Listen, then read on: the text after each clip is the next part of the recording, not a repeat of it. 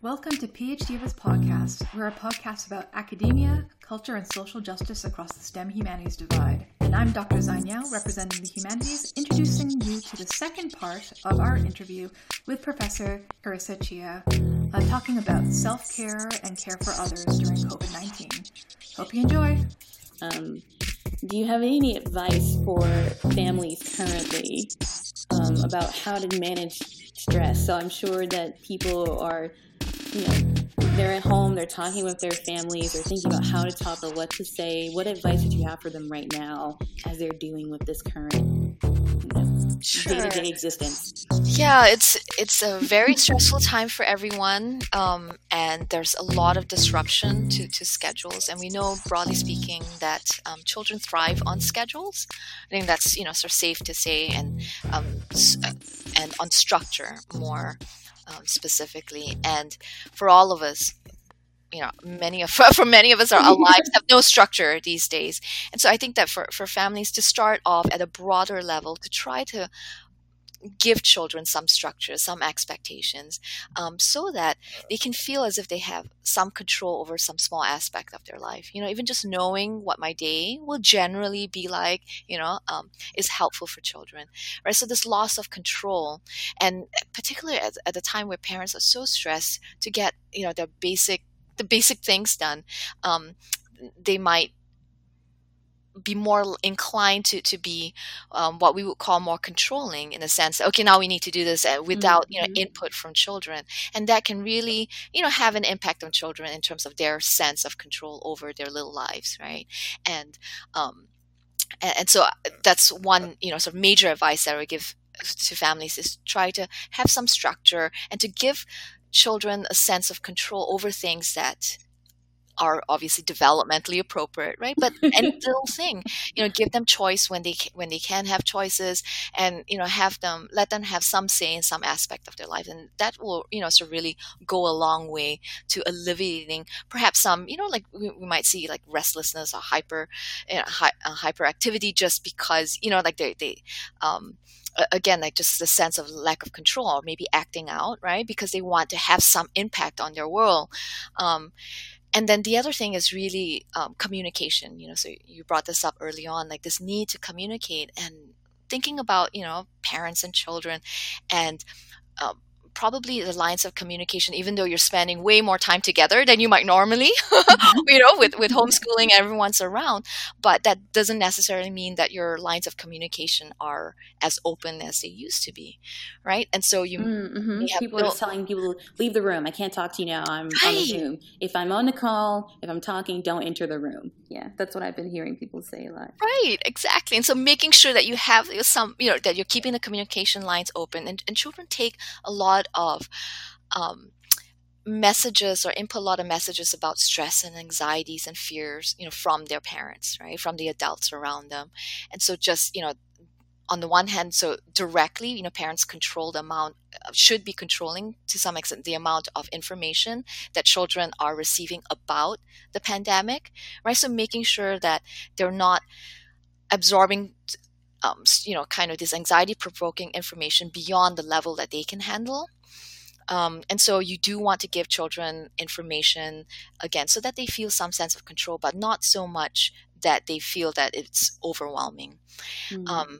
And so depending on the age of your child, depending on, again, their level of sort of ability to process and understand the information, parents should be managing that, and then at the same time indirectly making sure that their own fears and stressors aren't, and anxieties aren't being just sort of modeled, or it's exposed, and children are getting this sense of unease from their families. And I know that's just putting on more responsibility and perhaps more stress on families, as in now, oh my gosh, how these are the other ways in which I'm affecting my child. But I think the most important thing is to keep the lines of communication open, making sure that if children want to talk about things, that parents are available. And then also, I think like everyone just needs to be kinder to themselves. Yeah. Oh God, so much. And as parents as well, you're not going to be able to homeschool and do your work right? Mm-hmm. And keep the house as clean as you would like to on a normal basis. And everyone just needs to lower their standards and be with each other. Because, if you think about it, right, when we're looking back, what are the things that we're going to remember? Yeah, that's so true. And actually, if I can also ask you another question, because it's not every day that you get to talk to a psychologist, to a professor. And so, I hear a lot about so I am single and childless and petless. Mm-hmm. And so same here. and so Zion's also the same. And so it's kind of interesting to, kind of be socially aware of all of my coupled friends and my friends with children who talk about the stressors of having to manage all of that. And so I think there's another side of it that, well, like when you're all alone, like it's not always easy at all. And I haven't quite put my finger on why some of it's harder, because I still do socialize, but there's this lack of touch. And I'm curious if you know anything about, what are some of the things that people who are alone and kind of were alone before, but are now alone in a more visceral sense in the time of quarantine. Right. Yeah, that's the field of, so there's this, sort of newer burgeoning field about this idea of isolation, even before, COVID-19, with regard to the move towards, more online means of communicating, and what impacts that might have on social interactions, on interpersonal relationships, friendships. And we don't have, as a field, we don't have an answer yet. And so, there's some conclude it's beneficial. So this is outside of COVID-19, but it's important to understand that, before and then now during this context. But, so it's helpful for some people, who in their daily lives don't, either because of,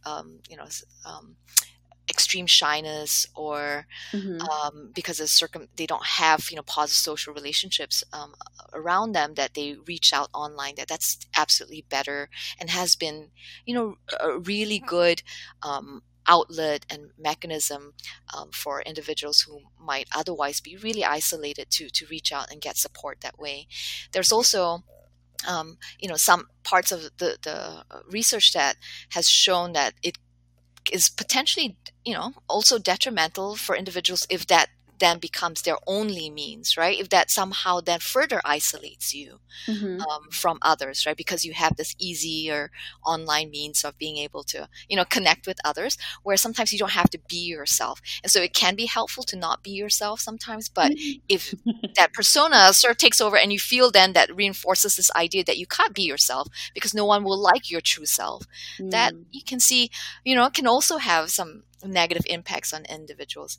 And so now if we move this, broad understanding to COVID-19, I think a major aspect goes back to what I was saying with children as well, this lack of control, right? So, for a large group of people, perhaps, like you're generally more isolated, you live alone, and you do a lot of your work in front of the computer, right? Like, and that's very separated from, these specific acts of, social interactions that you have with others in social settings and then now you don't have that choice, right? And it's all through this one means. And it really, I think, intensifies this isolation and the negative side of isolation. And I think that's where it's made this sense of isolation more acute for all of us, right? So I'll give you an example. It's a really interesting example that a friend of mine on Facebook posted, in which her son's soccer team, so the kids come play together, and so I think someone on their soccer team put together this really nice like montage video where they had each of the children in on the soccer team sort of kicking the ball, right? So they're bouncing the ball and then they kick it off screen and then it jumps to another child. I don't know if you've seen that, right? Like, and it goes through the whole team. And then I saw, this friend posting it up, sharing it, and her other friends like responding and commenting that it made them cry. And they were like, I don't know why it's why is it making me cry? And, so it's like, I just, commented that I think that it's highlighting, right? Like this connectedness, this like real, sort of true social connectedness that we are all so missing at this period in time. Like it's just highlighting, putting it in our faces, right? In a way that maybe, we weren't like sort of thinking about, or maybe we've been sort of subduing because we're so busy now, managing everything else. And so I don't know if that resonates with you at all. No, that, you don't have a choice now, right? And like seeing all these things on social media just like merely highlights our disconnectedness now. Yeah, like which group am I a part of? And I'm also thinking about graduate students who live alone, and so they are doing, it's a whole different thing. There's a whole population of people that are quarantining alone, and this weird feeling of not being alone because I'm more connected than ever. In fact, sometimes I'm too connected. I'm one of those people that hates Zoom call after Zoom call after Zoom call, but just kind of like, but what is this thing that I'm starting to feel now that I don't have the words for yet, but like, I don't know. Am I lonely? I don't think I'm lonely. But I'm not connected the same way. Right. I feel this. Right. Because before there was always this option to connect in person, at least for a subgroup of, the people, that you're with. Simon, were you going to say something? Oh, no, I was just chiming in and confirm it. I was also just loved your phrasing, Liz. Single, childless, petless. I think maybe we should do an episode about that, but that's another story. No, that's depressing. No, but the number of people who have told me that during this time that they went out and adopted a dog has been interesting as well. And I think it speaks directly, to the sense of further isolation that you're talking about. Yeah. I think the thing I did recognize was that my sense of schedule is off. And so, and I had another colleague who will remain nameless, was kind of saying that like she felt like she had less purpose in life because when everyone was struggling and everyone's struggling where they're like, but I have to do this for my kids, or I have to do this for my husband, or insert whatever. And so when you wake up alone, you're like, do I have to get up at 7 like I normally do? Technically, I do not. Do I have to put on clothes? Do I have to change? No one's going to know. And then the other side, like, oh God, what if I get sick and I can't? No one's going to know that I'm sick. No one's going to tell me, I think you should go to the doctor. And I think so all of those things that kind of maybe we're at the surface or we're below and we're kind of fine because you were out and you were kind of coping, you have time to deal with your thoughts. You have time to kind of question, how did I end up in the pandemic alone? Or like, again, that sense of schedule that I think some people may not realize that having other people around you makes you have to have schedule and a purpose that you don't have to, I'm not saying you don't have to, but it's another way of putting schedule in your life to have to do things for other people that is absent when you don't have someone there to recognize when you're not doing things that you probably would have done before. Mm-hmm. And I think we probably downplay or undervalue these moments where we do have face-to-face interactions with other people in our daily lives. Mm-hmm. Right. And for some people, we're all from, let's say, a personality, sort of perspective, have greater or lesser needs for, right, like social interaction. Some of us are more like loners or, prefer, to be alone. But regardless of that, there are always, usually in our daily life, for most of us, like these moments where we do connect with people. And so now that whole piece has been removed. And I think that, being alone during this period where you don't have those moments to connect across your week, even if you don't spend a whole lot of time, with people, generally, I think that sort of missing that piece is having, an impact on our lives. And again, I don't think we can downplay the impact of just the sense of control. Right. I think it's related to the sense of purpose, right? Like control and purpose and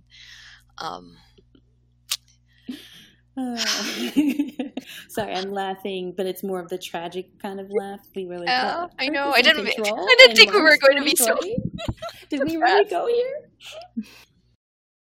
PhDiva's podcast has been going strong for 5 years. We are more excited than ever about the world of podcasting as academics. We want to keep bringing you great content, and to do that, we need your help with the cost of production. That's right, Zine. Through Patreon, you will support our 2020 vision for PhDiva's podcast. Better features, new equipment, and you'll get exclusive access to original content like the bloopers reel for this ad, by the way, and our reading list and outtake. Propose an episode. Get a special shout out.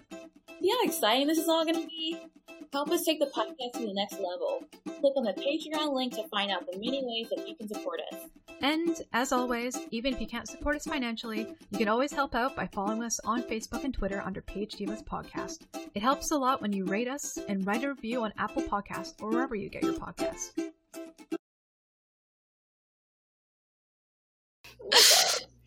So much. Yeah, I go up and down.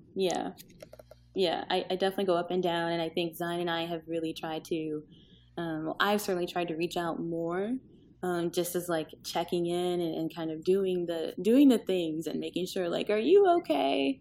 What are you doing? Give me details of the day. Yeah. At the same time, I sort of freaked out the other day when you asked me, like, hey, Zine, how are you? And I was like, are you okay? What's going on? And so, like, also this sort of thing, like, that we are like messaging each other even more frequently than usual. Because I feel like before, maybe like every several days, like at least once a week. But now it's like every other day. But at the same time, I'm so primed now for like being worried about things that even though I'm more connected, I'm also even more anxious about it in a way because I don't know. It's almost like this feeling that my vigilance will somehow contribute to people being safer. I don't know. And I literally just said, hey, Zine. That is all I said. There was no emoji. There was nothing. It was, hey, Zine. And she's like, are you okay? Are you okay? And I was like, I just woke up. It just said hi. So it was, this is an interesting time and interesting too, because this is a surprise to me, but all my public health and virologist friends were like, no, this was coming. We knew this was happening and it's going to happen again. And we were like, and I'm like, how did you always know? And they're like, because we are the experts. And I'm like, well, how come you didn't tell us? Like, because we've been saying this forever. And so the more I've been talking about this and realizing in terms of, this pandemic and how disease spreads and how this is also related to global warming, surprise, surprise, is, it's very interesting to me and it's academically interesting. Life-wise, it's a disaster. You know what I mean? When something's academically interesting, but you have to remember that your whole life is in academia. And so that's not actually interesting. It's actually terrible or dangerous, but you're like, oh, let's learn more. I know. It's a little perverse, right? As academics, sometimes we hone in on what is actually interesting. I know. We're terrible friends. So it's like when I'm talking to non-academics, they just roll their eyes at me and like, oh, Liz, okay, Liz, you're weird. Stop geeking out, right? Yeah, like I study cancer and I go, oh my God, wow, cancer is interesting. I'm impressed. You kind of look at this in awe and you see the study and then, on the other hand, you're like, no, Liz, that person, that's not good. This is a terrible sign. Yeah.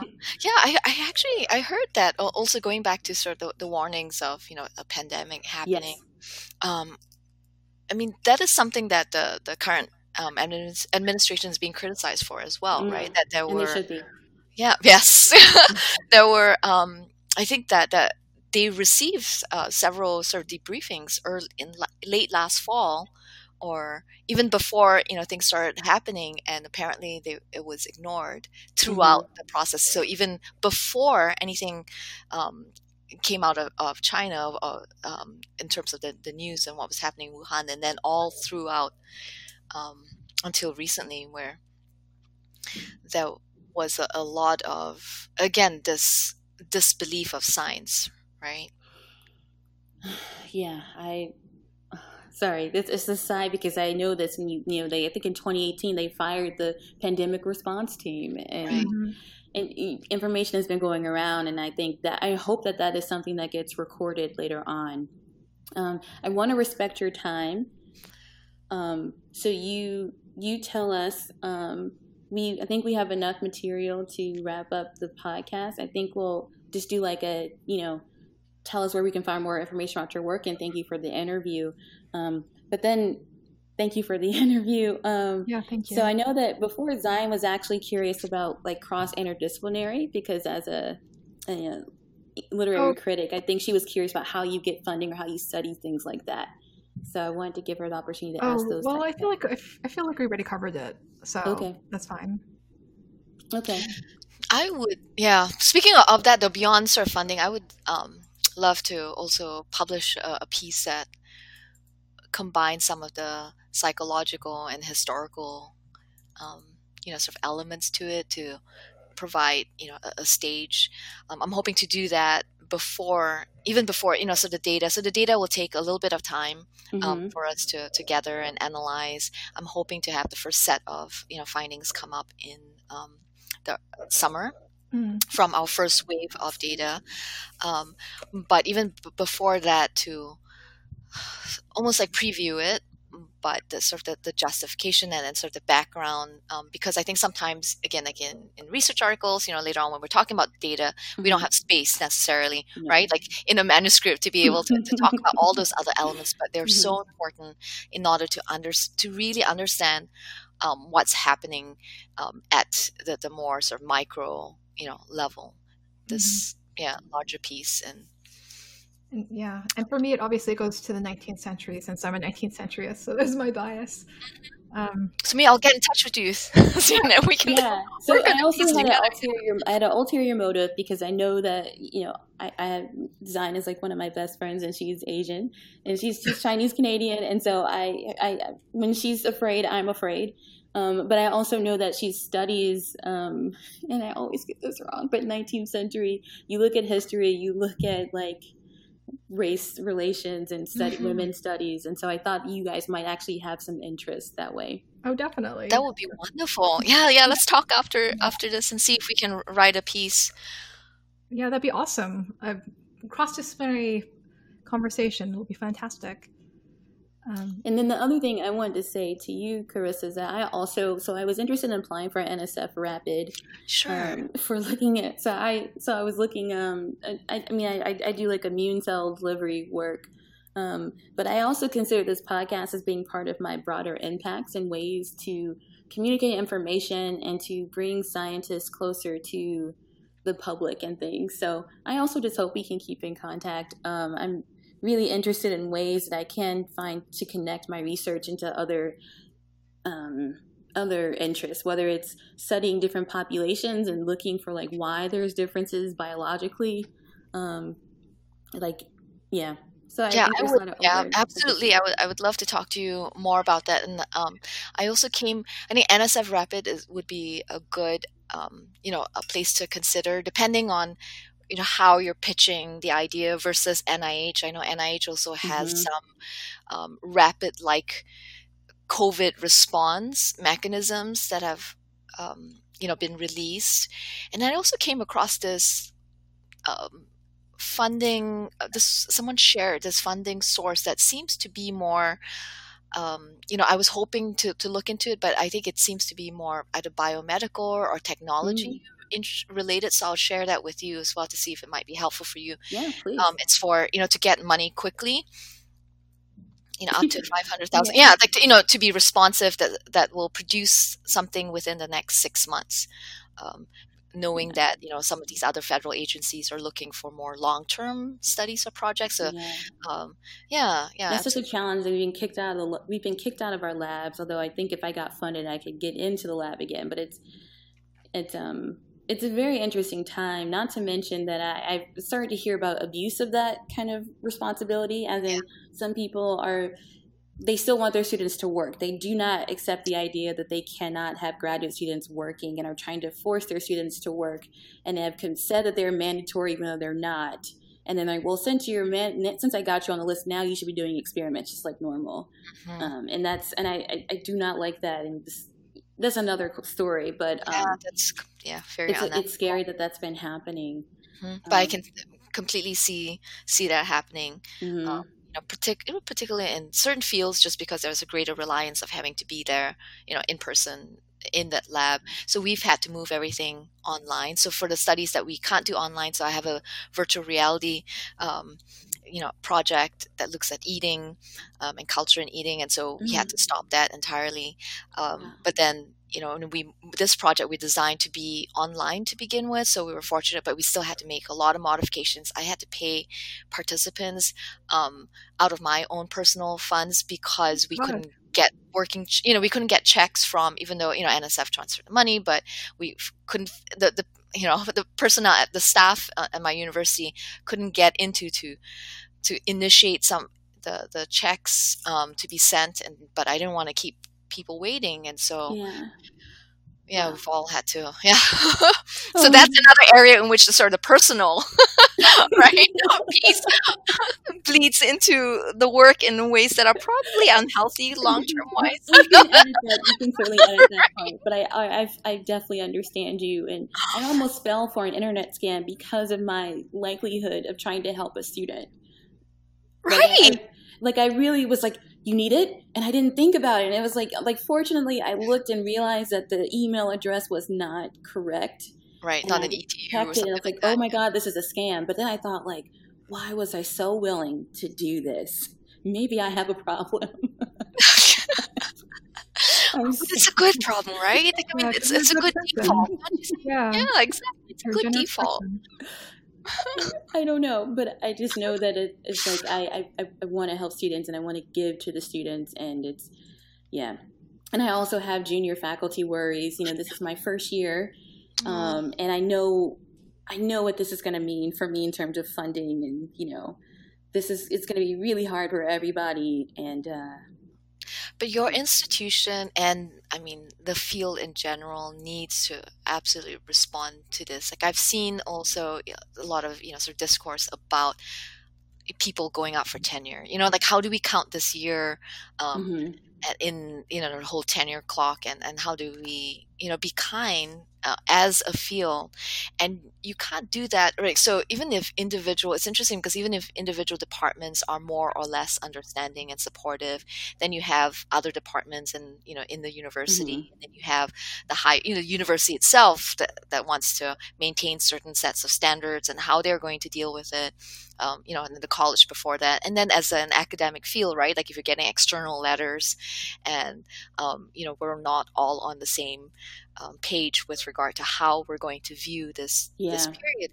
And the thing is that it's even when the pandemic dies down, and there's a lot of doubt about when that might happen, related to what we were saying before about the long-term impact, right? So if your research study was shut down for 6 months, 8 months, 12 months, even if you start collecting data, like it's like a domino effect, right? So when, everything, in academia takes a long time, right? And so how long is that impact of, lower productivity actually, how long is that impact going to be for, right? It's not just the start and end of the pandemic. Yeah, and even ramping up time. So, as a new lab, it's essentially like I'm starting all over again from day one, because it's not like I had students maybe in year 3 or 4 who they knew exactly what their experiments were and they literally just stopped it and they're going to start it again. When they say start, it's like a ramp up. And I think the sell that I think I'm going to try to make to my university, my department,